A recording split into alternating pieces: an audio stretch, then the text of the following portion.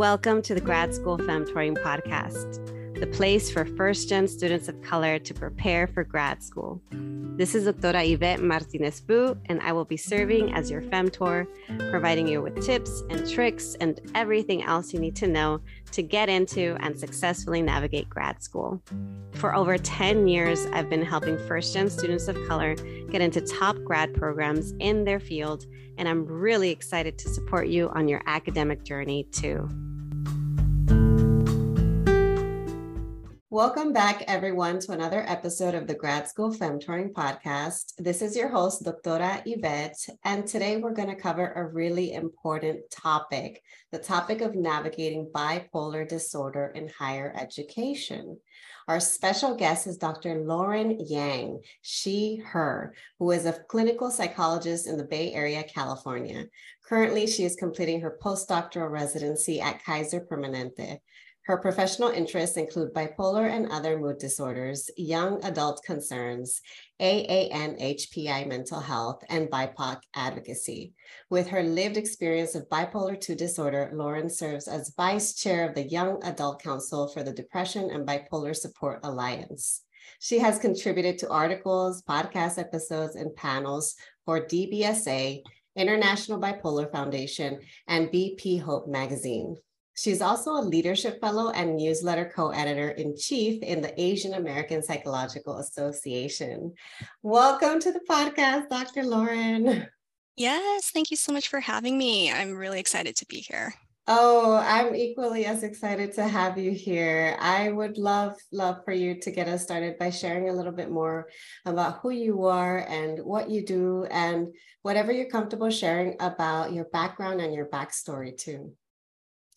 Yeah, definitely. So I was born and raised in Southern California. I am a second generation multi-ethnic Asian American, so Korean and Filipina are my heritages. I am, as of recently, a happily married cis woman to my husband. And yes, as mentioned, I have lived with bipolar II disorder for the past 10 years now. And I am an early career clinical psychologist working towards her licensure. So just in brief, what I do is I provide therapy at the outpatient level for adults ranging from as young as 18 years old to as old as 80 plus years old. So really across the lifespan. And it's just, really such enriching work. And I love what I do. I could go on about that, but so a little bit more about my background and backstory, how I got to this point. It's still wild to me that I can say it's been 10 years since my first hypomanic episode and my diagnosis of bipolar II disorder. So to run it back all the way to that beginning of that journey, mental health was not a concept to me. I didn't have the language, to describe it. And so while, it was a different time for all of us back then around mental health, it's definitely talked about more now. A lot of it is more accepted, but, me and my Asian family did not talk openly about our feelings. And I was even shamed for having pretty big feelings back then. So who knows if that was like early signs. But I was a pretty emotionally sensitive kid back then. And I was not made to feel good to express those feelings. But in any case, it wasn't on my radar. So let alone as a career path, right? So what initially sparked this journey for me was my own mental health experiences, of course, with that first hypomanic episode. Can you describe what that means? I'm so sorry. I just, when you say hypomanic episode, for folks who are less familiar with that phrase. Yeah, of course. Yeah, no, I was definitely going to go into the symptoms part of it too. And that's a great question. So what I mean by that is, so there's hypomania and mania. And so for me, having bipolar II disorder, hypomania, in the simplest terms, is a less severe form of mania. So for me, at least what that looks like is I wasn't sleeping. I was going off of 2 to 3 hours of sleep multiple days in a row and still feeling very energized, actually very productive, prolific. As grandiosity goes, I thought I was going to make this self-help blog that was going to change the world. And in one night, I came up with like over 60 ideas, I think, for topics for this blog. And so, yeah, just running off little amount of sleep, felt like all cylinders were firing. Like I just felt like a lot of things clicked. I was very creative. I felt more engaging, more interesting as a person. Um, but there also comes the irritability part in the hypomania for me. So I was going off on people in public too for like just minor transgressions, like cutting me in line at the grocery store. And people close to me, like they really got hurt by my words. Like my boyfriend at the time was very much on the receiving end of a lot of that. And unfortunately, we had he was my high school boyfriend and we stayed together throughout college and a little bit after, but so there's cracks forming in that relationship. But unfortunately, what the nail in the coffin for that was my symptoms, unfortunately, exacerbating that relationship stress. And so, yeah, just to give a picture of what that looked like. And so at that point, you had an understanding that this was different from how you normally behave because of the sleep or like you said, you felt prolific, or I'm wondering how you arrived at this stage where you realized what it was. Yeah. So at the time I had little insight into that part, like the quote unquote positives or what feels like the benefits of hypomania. I thought literally I was becoming this new and better version of myself. So being towards the end of my 4th year as an undergrad at college, 22 years old, I thought, I was coming out of my shell. Like had always been like a pretty reserved and quiet person back then, didn't really speak my mind or just was outspoken in general. So this felt very electrifying to me. It actually felt very gratifying and exciting to me. So there wasn't that insight just yet. But then what really called to my attention of like, I need to get help for this was really the irritability and how I was affecting people around me. Like, anger is one thing, but I was raging at people, and that is definitely not me. Like, I don't cut people with my words just at the flip of a hat, So that's what spurred it. And so, being still an undergrad at college, I was able to access my university counseling center, fortunately, able to use those services at the time. So, in talking to professionals more there, that's when I first started seeing my first therapist, this wonderfully warm man who was, a psychologist back then. I didn't have quite a concept of what, all the different titles in mental health meant just yet, but he was a psychologist, and started seeing a psychiatrist for the very first time. And yeah, just my first foray, I'll say, into like medications or psychotropic medications for myself. As it is for a lot of folks, it was, I guess I'll say scary, or like, I was very much open to that intervention or treatment option. I wanted the help. I wanted to get these symptoms under control.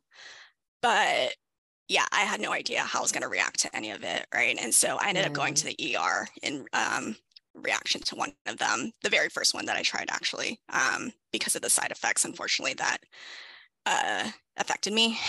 And then the psychiatrist who prescribed me that medication, she doubted me in my experience of that. She was like, "Are you sure that wasn't the flu?" I was like, "I don't think I would have been bedridden or having a rash all over my face and body if it was just the flu, So, I mean, she was, I think, a resident at the time. So I don't know, not to try and justify or explain away that kind of comment, but that was my first experience with psychiatry. After that comment, I requested to switch to a second psychiatrist. He was pretty hands-off in his approach. Like, I had very little idea as to like how to advocate for myself with medication, what even to try. But he very much put it on me of like, so what do you want to try? I was like, I have no idea. I don't know what these, so you're the doctor. And so, yeah, he tried some antidepressants with me. They didn't really work. Just not that great of a first experience with that. But my therapy with the psychologist was wonderful. Very much set me on that, just the very beginning of like my mental health journey. But yeah, a little bit back to like the journey of that too, is just, so I then eventually graduated, right? Like in the spring, like, or rather June, I guess, of 2013. And then moved back home to family, because I did not know actually at the time. I thought I was pre-med. I still had one foot in, one foot out the door of pre-med. Wanted to hold on to that a bit longer as an option, but I was still in the midst of the episode, or at least, rather, I'll back up a bit. I fell into my first major depressive episode during that summer. So I was taking summer classes, but I couldn't bring myself to go to them. I ended up withdrawing from those courses in the end, but because I literally wasn't going at all. And so there's that. But then I was back in the swing of a hypomanic episode like around the fall. And then unfortunately, my dad got the brunt then of a lot of my irritability, my rage. And so we had quite a lot of conflict, unfortunately, when I moved back home. So that again, that prompted me further of like, okay, I really need to make sure I seek out, help and really get my mental health treatment in line. And I'll just say, that was such a frustrating, confusing, stressful experience for me. I had no idea how insurance worked, let alone in the mental health capacity, with services. Eventually I figured it out, and I got, a great therapist. I got a really great third psychiatrist. She really understood my needs and really listened to me. So yeah, that was, I would consider that kind of like the second phase of like my mental health treatment and journey. But so on the professional end, I was trying to figure it out. I ended up taking 4 gap years between undergrad and entering my doctorate program. So after graduating, I did an internship at a hospital while working as a swim coach on the side, just, to earn some cash. And I'm trying to think what made me then eventually pivot and reconsider mental health more seriously. And I think after having gone through therapy for a good amount of time, and then I think a professor even encouraged me to, like professor mentor, like towards the end of my time at college, who I still kept in touch with. She encouraged me, like, really think about maybe PhD or, psychology, like really pursue psychology on the doctorate level. So those got me thinking. And then I decided to find jobs in mental health, right? But so at the bachelor's level, that was kind of actually pretty difficult to try and find jobs for that. But eventually found, a couple at outpatient treatment centers in LA, which is where I ended up meeting my now husband. And so just that kind of like kickstarted, a bunch of I would say the next part of my journey of then, okay, so affirming mental health is the path that I want to go. And then I applied to grad schools and eventually entered my PsyD program in New York City, and obviously graduated with my doctorate. And then, so that brings me to now. Wow. I appreciate how forward and transparent you are about your journey, because we don't always get to hear details or backstories or testimonies from individuals and why they went into their professions. And also, one of the reasons I was excited to bring you on today is because there are a lot of mental health issues among folks in higher education, both in undergrad and especially at the graduate student level. And I know that in my experience, I don't have the data, but in my experience, I hear a lot of folks who primarily focus on addressing issues related to depression and anxiety. But I know that there are so many other, like mental health concerns or disorders or illness, like you name it, whatever it is, like there's such an array. And I myself have a loved one who was recently diagnosed with bipolar disorder. I'm not sure which type it was. I'm sorry, I'm still learning.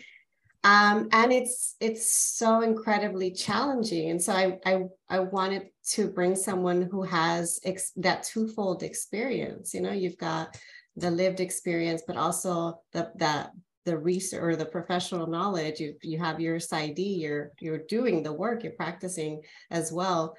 And I know that going, navigating higher education, whether it's the college years or graduate work, is already hard. It's challenging as it is.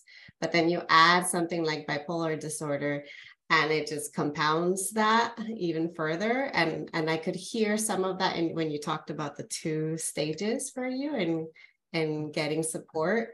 So I'm wondering if you can share maybe some other common challenges that you know that specifically students with bipolar disorder may face in higher ed or as they go through their educational journey in general.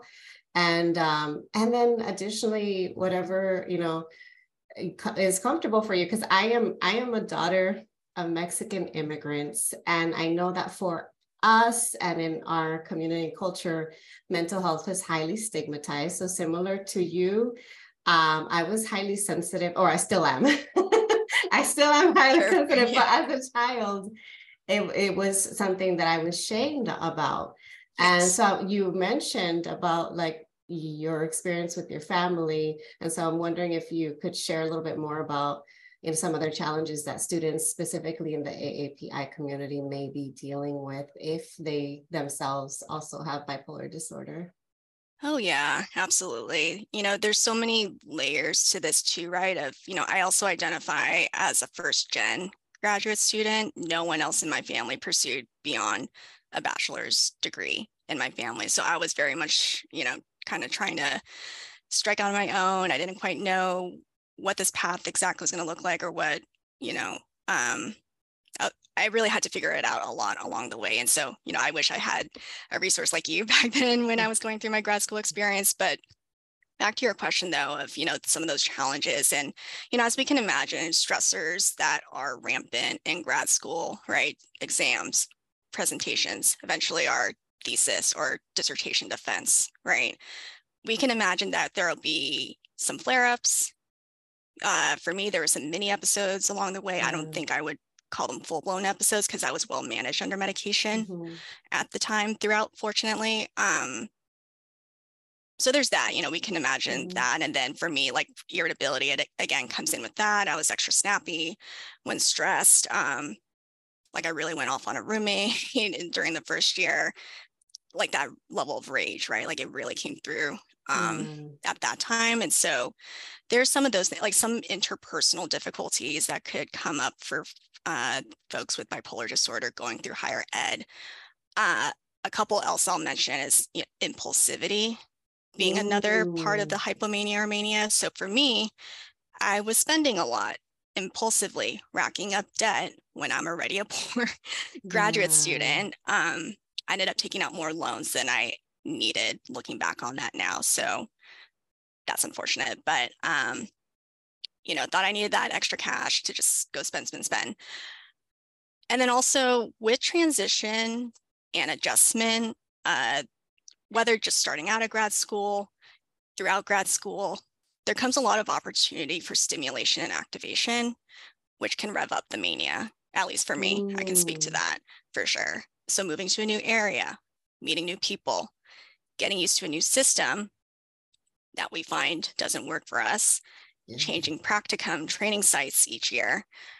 So all those changes or transitions, right? So it really stresses the need for stability and routine for students with bipolar disorder. But that's incredibly difficult, right? Given how destabilizing grad school is much of the Yeah. time, as I'm sure you and other guest speakers talk about. And so, but yeah, I could not stress enough like how much stability and routine is paramount, at least again for me, for my mental health with bipolar Yeah. disorder. And then switching a bit to the aspect or layer of being Asian American identified or other students who are in the AA and HPI community, we deal with the dual sort of experience of both invisibility and hypervisibility. Mm-hmm. So what I mean by that is, invisibility as the model minority. If folks don't know what that means, it's the model minority myth. We're pitted against other minorities, being viewed as quote unquote better than, more successful than. And because we're quote unquote so successful, we don't need help, which we know isn't true. And we're not a monolithic group. There's a lot of disparities in across the diaspora, of AA and HPI communities. But so that gets internalized though, for people who are AA and HPI identified. And we see that in the underutilization of mental health care services by our community. There's a lot of other factors that go into that, but that's a big one. And when I talk about the hypervisibility part, we are seen as the perpetual foreigner or the token minority, right? So I was the only Asian female in my cohort at my grad program at a PWI. So I was called on once before by a white older man professor to explain why would an Asian female patient avert her eyes at him in session, as if I can speak for one, that patient, and two, for all of Asian female identifying people. So that I didn't quite catch that. These micro or macroaggressions were still not so salient to me, but one of my classmates actually called attention to that to me later after the fact. And she was like, and she's a white identified student, but still she caught that and brought, raised that with me. I was like, oh yeah, that is microaggressive. But so, we are seen as that. And so with that comes assumptions, stereotypes.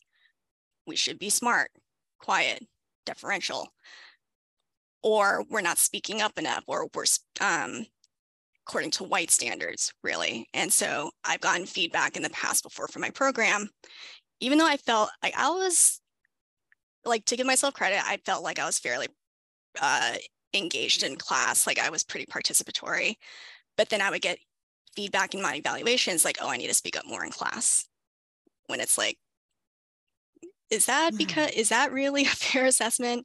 Or are you just viewing me through the lens of how you think an Asian female should be held up to white standards in those ways? And so obviously, like, these stereotypes are really harmful views of us, were especially salient during the pandemic with anti-Asian hate crimes rampant, right? And so another challenge that I could speak to for myself during that period is that the silence was deafening from faculty and staff on that issue. On which issue? Oh, sorry, about showing support around for students who may be impacted by anti-Asian hate. I emailed one time after a shooting happened, unfortunately, over in Atlanta, requesting for check-ins or just making space, some kind of added support for those of us who may be more impacted by that sort of event, and just the broader general, context too of what's been going on. But out of the faculty and program director, I emailed 3 faculty. So I think it was maybe like 12 or so faculty. I can't remember exactly, but out of those, 3 responded to me.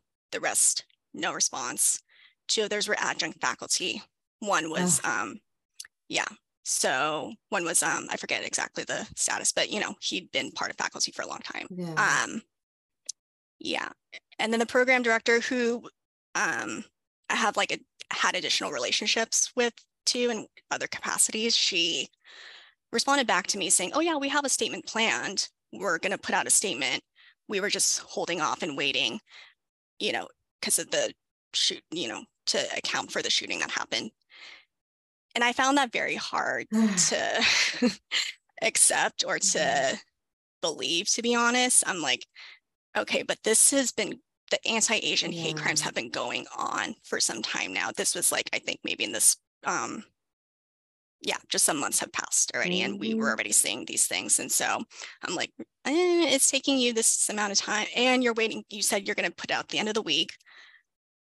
What's the holdup?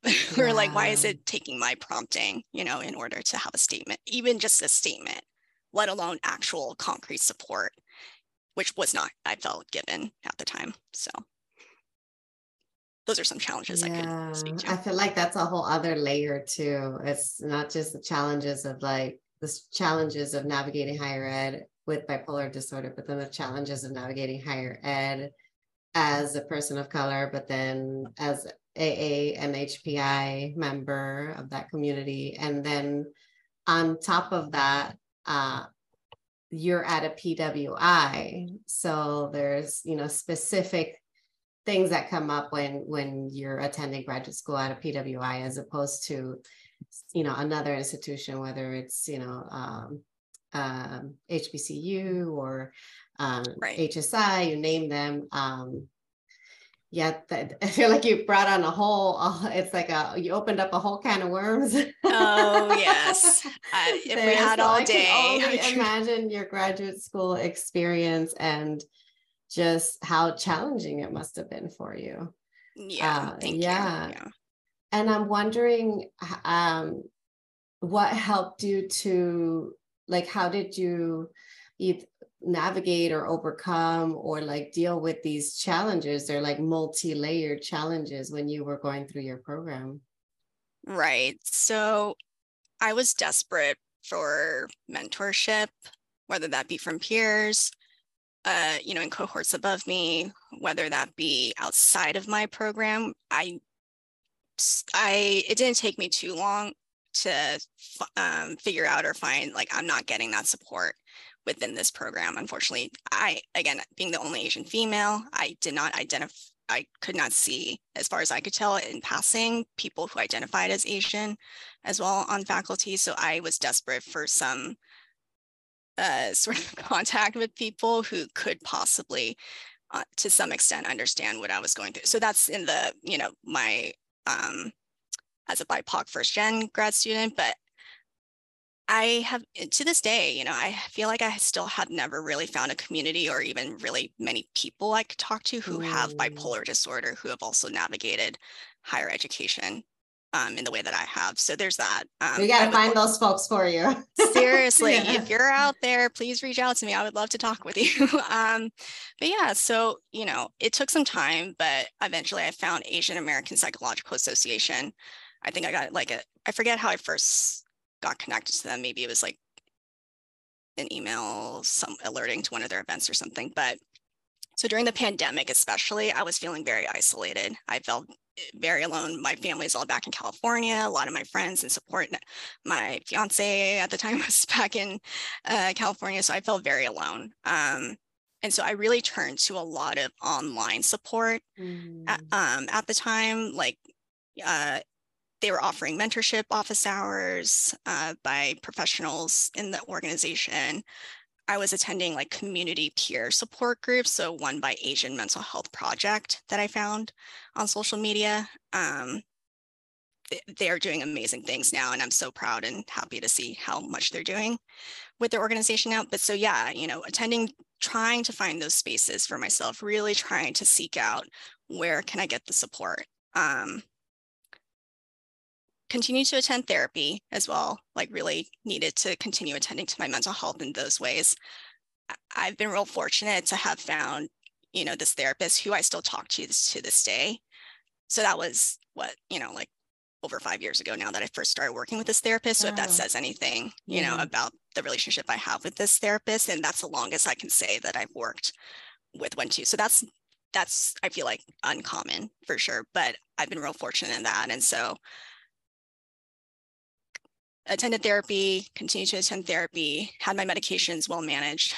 And then eventually, found a select few people within my program in cohorts above me. Like I can name, a couple off the top of my head. They attended my wedding, like they're very close friends and now to this day for me. And, they are Asian identified. And it's not to say that those who aren't can't be supportive or be empathic towards these experiences I described, but truly those people just got it with me. And it was very, like it just felt restorative to just be around them. So those were some ways, yeah. It's so critical, so important to have community and to have support. And I'm glad that you called attention to kind of finding support, even if it's also virtually, especially like you mentioned during the pandemic, because I I myself have struggled with this, with navigating chronic illness. And I Mhm. also know other individuals who are navigating different types of mental health disorders or different types of disabilities. And it can get pretty isolating. And sometimes, like you said, like that's not to say that someone who doesn't have same identities, same experiences, same struggles. It doesn't mean that they might not get it, but it definitely helps to have support from folks who have some sort of shared experience. Um, so yeah, thank you for mentioning that, because I know it's hard, and it takes a while. And I mean, I'm assuming like it's a ongoing process, because I'm still building my community. I feel like it Yes. never stops. Yeah, really though. Yeah. And if there's anything that the pandemic taught us among a lot of things is that it did open the doors, I felt like, to, you know, we can find these communities, we can find these spaces for ourselves. And I think a lot of those support, the support that I can now identify, like a lot of it has been virtual or has been, across the country or in different parts of the country. So I think that's really important. Yeah, that we are able to access those things for ourselves. Yeah. I actually want to transition to a different topic that comes up a lot for folks who either are dealing with, any type of disability, chronic illness, mental health issue, neurodivergence, you name it. That's the topic of disclosing and disclosure. And I know that there's no right or wrong answer for this, and that it's a very, very personal thing. But I would love to hear your thoughts on the subject, specifically disclosing bipolar disorder diagnosis, and also what individuals should consider thinking about if they're thinking about disclosing to different individuals. It might be, loved ones, it might be family members, it might be peers, classmates, and even potentially professors. Mm-hmm. Yeah, I really appreciate you bringing up this topic because I have been asked about that before in other talks or spaces, and it's been a continuing or evolving sort of thing for me. So, that's something I'm still developing for myself of how am I navigating that for myself? Like, Yeah. it really is context dependent, person dependent. But so I'll just say, on a personal and professional level, I think of disclosure as a gift that not everyone gets to have from Mm, you or, anyone who has something to disclose because this is personal, it is sensitive. So I would say, and this is something that I try to ground myself in myself of like being intentional and selective about who it is that I disclose to. So what I mean by that is, I'm a pretty intuitive and relational person as it is. Again, as a person, as a professional, that comes through in my line of work, in my approach to therapy as well. So what I say is going to follow that of considerations to make. And for me, it's like I consider the rapport or kind of relationship I have with that person. Do they feel safe? Are they someone who will be receptive to this kind of personal information about me? Would this ultimately help yeah. me more than it may hurt me? And I think those are such hard questions to ask ourselves because there's always that risk. It will feel risky, and we can't ever fully know with confidence how someone may react, even those closest to us, right? Like how, Yeah. that kind of response to disclosure will be. So even if the reaction isn't what you want from that person, I try to then take that as more about that person then and your relationship with them and where you might stand or how you might want to go forward in that relationship with that person. So with family, it's more complicated though. It's not like, especially in the AA and HPI, or really, I feel like any BIPOC community, it's not so easy to say, just cut off Mhm. family. Just don't, just walk away from family if they don't accept you, receive you. And I wish I could speak better to that myself because I haven't really talked to my family, immediate, extended, otherwise, with them about my bipolar disorder, to be real honest, Yeah. even after all these years. So that's something that's still a unopened Pandora's box that I haven't quite. I mean, I don't talk about it that openly with family members either. So, and I'm pretty open about struggling with waves of depression and anxiety and high sensitivity. But it's not like it's something and I'm like, oh, mom, lately I haven't been feeling so well mentally. No.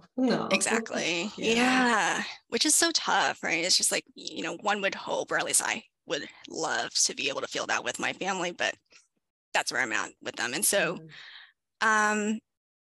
not only considering the rapport kind of relationship, but also consider what's the purpose or intent of your disclosure. So what outcome are you hoping or looking for from this disclosure? Is it to educate and raise awareness? Are you challenging a stigmatized statement or questioning someone's bias? Statements like the weather is so bipolar. That's a common one I hear still so much to this day. People with bipolar disorder are crazy. They're violent, they're unpredictable, things like that.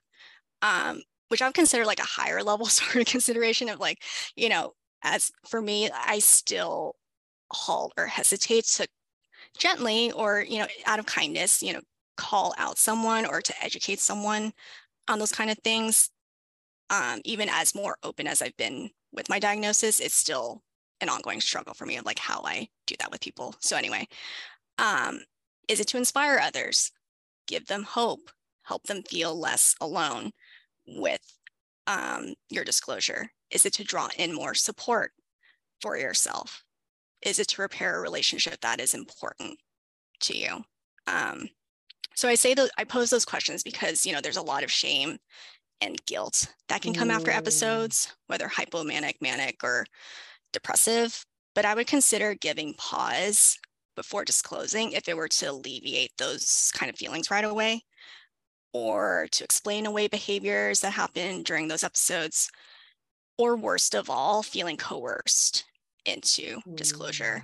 Unfortunately, I heard about this just the other day about a student who very much felt that, and that person was actually pretty manipulative or was not a safe person to disclose that ultimately too. So that was sad to hear. But again, so you might want to consider the kind of relationship you have with a person. And the last thing I'll just say is it really should not feel mandatory or again, like you're being pressured into disclosing. So with professors, that's a tricky one because, at least as far as my understanding goes, like either at most or if not all universities, you have the disability center or department, yes, like HR at workplaces, right, to facilitate accommodations without it being compulsory for any of us to disclose the nature of our conditions.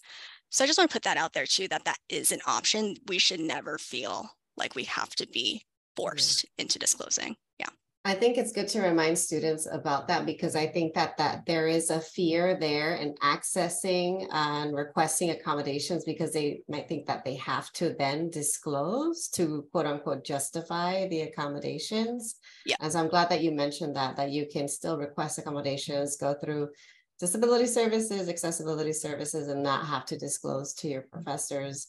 And actually on that note, I'm wondering if, and I know some of these questions are very like highly individualized, but are you aware of any type of accommodations that might work for individuals with bipolar disorder who are students? I know that's a tough one.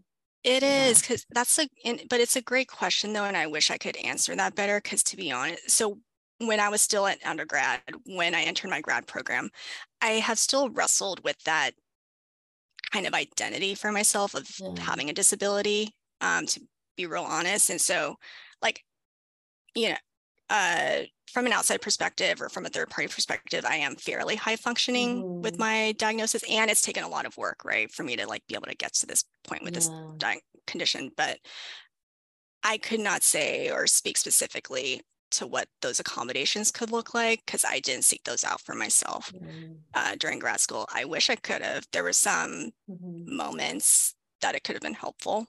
I don't know what that could have looked like, but alternately, like what could faculty, staff, administrators do to better support students struggling with mental health conditions in general? I know when it comes to accommodations, it's very, I say it's highly individualized, and not everybody will end up needing to request accommodations to navigate their higher ed journey.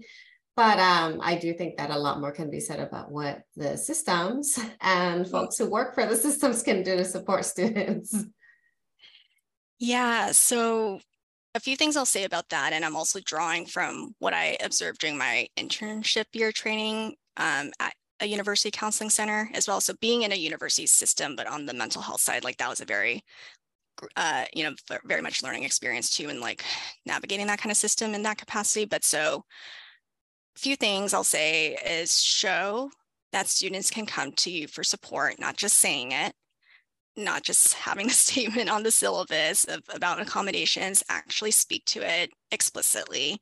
Some people, I feel like, kind of just plop that on there and then just kind of take it for granted, like, oh, it doesn't need to be talked about. But I think it could be important if it is talked about explicitly, even if briefly, just going over it, not just as a rush thing to check off the box of, going over what accommodations could look like in your classroom, or the process of getting those. So walk the talk, follow through with your actions, and extend support within the scope of their roles. So I couldn't speak too specifically what that could look like for them, but consider the scope, right?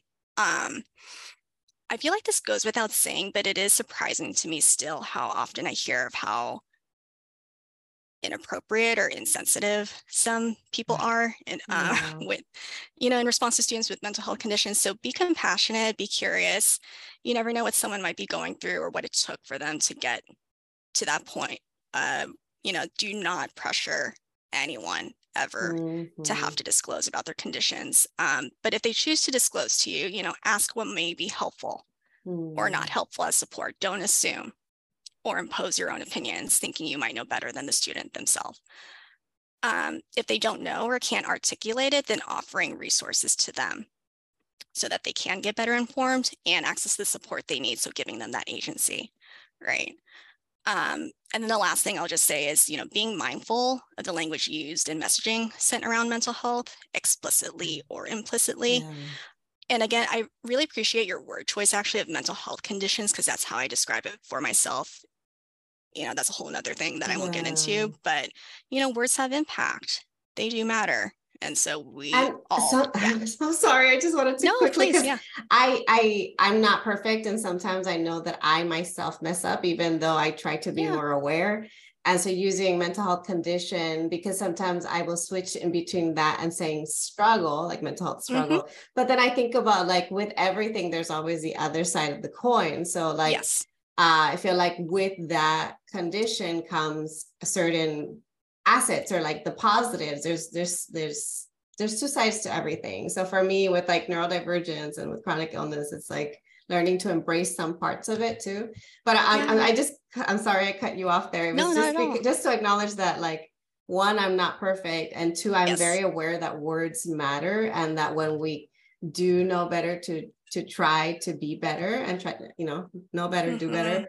But it can be tricky. And so even if you could say some things that maybe folks can start to rephrase, or anything that, you mentioned some things that come to mind that sometimes people say that can be harmful to folks who have any kind of mental health conditions. Yeah, like, not saying things like, oh, whether to a student's face directly, or if it's somehow gets back to a student, of attributing their whatever challenges that's coming up for them as laziness, as incompetence. That's a big trigger of mine. I don't believe in laziness, just FYI. No. Oh my gosh. We can go all day. I'm not like, and so many levels for me, like chronic illness, needing to pace myself to survive. Neurodivergent folks, like sometimes they're just like, things are so hard for them to navigate that, or for us, I should say, that like some things get, perceived of as laziness, when it's just, I need extra support. Yes. And then again, if you add that extra layer, being BIPOC, being first gen, all those things. The stereotypes of folks who are BIPOC, first gen, or immigrants, children of immigrants, of like, you have to be hardworking. That's not to say that it's necessarily a bad thing, but we also are allowed to rest. We deserve to rest. Yeah. Yes. Mm-hmm. Absolutely. I just went off on a tangent there. No, Clearly, I mean, that's it important. struck something in me. Yeah. No, it's such an important point though, right? Yeah, it Yeah. resonates. Yeah. Yeah. Okay. I know we're getting close to wrapping up, but I want to, explicitly ask you for any insights or words of advice or resources for individuals out there who might be new to arriving at a diagnosis and are not quite at a space where, they might be high functioning, like they might still need that extra support and trying to figure out like, how do I manage, how do I navigate this? How do I arrive at a place where I'm not on survival mode, but I can begin to thrive? What words of advice, what resources, or anything that they can tap into or learn more about, or just anything that comes up at the top of your head, because Yeah. this is what I wish I could tell folks, that I Yes. don't have that expertise. No, yeah, absolutely. Thank you for asking about that. And I'm happy to share. Yeah, because I wish I had this knowledge that I have now. I mean, lived experience or, learn as we go. Yeah. But so I want to be mindful of your audience too. I think you said that some of your listeners are international or global across the. Um, Over 90% of my audience is actually in the US. And Oh, okay. then, yeah, so primarily in the US. Actually, I have a really strong population or amount of folks that listen to me. I think 1/4 of my listeners are all based in California. Oh, okay. It's Okay. because I'm originally from California, so probably from that. And then next after that, I do have it's Canada, Mm, India, like in terms of what other countries are higher on my listenership. Yeah. got it. So as far Yeah. as resources go, just to frame it as, I'm speaking from US like based. US space. Yes. Yes. Yeah. So organization. So these really aren't plugs. Like it's just because I'm familiar with from my involvement with these organizations, but Depression and Bipolar Support Alliance and National Alliance on Mental Illness, NAMI, have peer-led support groups and other programming to help support folks, whether with depression, bipolar, or other mental health conditions. International Bipolar Foundation is another resource similar to them. You mentioned BP Hope magazine, so bphope.com and its publication, BP Magazine. Wealth of information, a lot of articles, personal stories, educational info, research backed for folks to pore over. I wish I have not even, I feel like I've scratched the surface of like the amount of information they have on that site in their publication. So I would direct folks to that.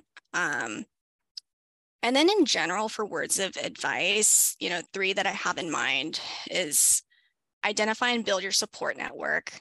I feel like that's crucial to have, whether that be peers, faculty, administration, family, if that feels appropriate, or, you're at that point with family, partners, friends, and as we mentioned, online groups, right? Like whatever that network could look like for yourself. Creating that safety net for yourself with coping skills.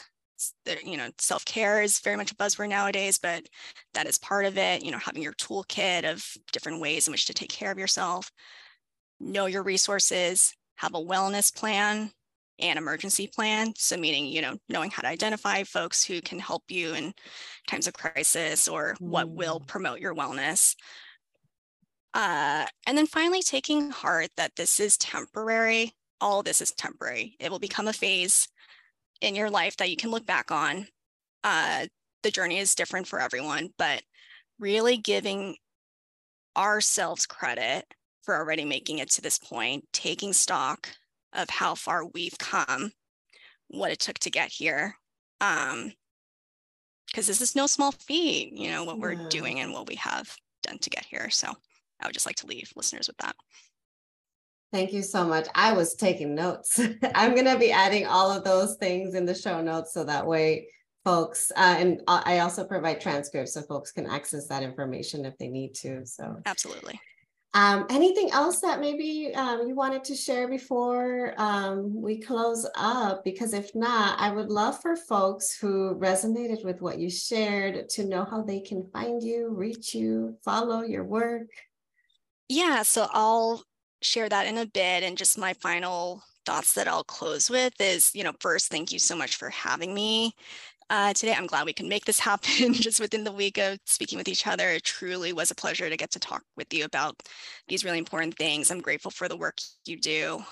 And for listeners out there, again, with mental health conditions of any sort, and who your audience that you do this for, know that you don't have to suffer in silence or be alone in your struggles, especially when navigating systems that are not benefiting or very much work against us. So the more informed and aware you become of your mental health, the more you empower yourself and give yourself options. So just know these conditions do not have to define or limit you. Yes. Yeah. That's so right. Thank you so much, Dr. Lauren. I so appreciate you taking the time to speak with us, to share more about your knowledge and experience on the topic. So I really, really appreciate you being here with us today. Of course, yeah. And if others would like to continue following me, you're welcome to go to Instagram. My handle is at dr.laurenyang, dr.laurenyang. And I invite any connections on LinkedIn as well. You can find me as Lauren Yang, PsyD. I will add those to the show notes as well. Once again, thank you so much. Thank you. Thank you for having me.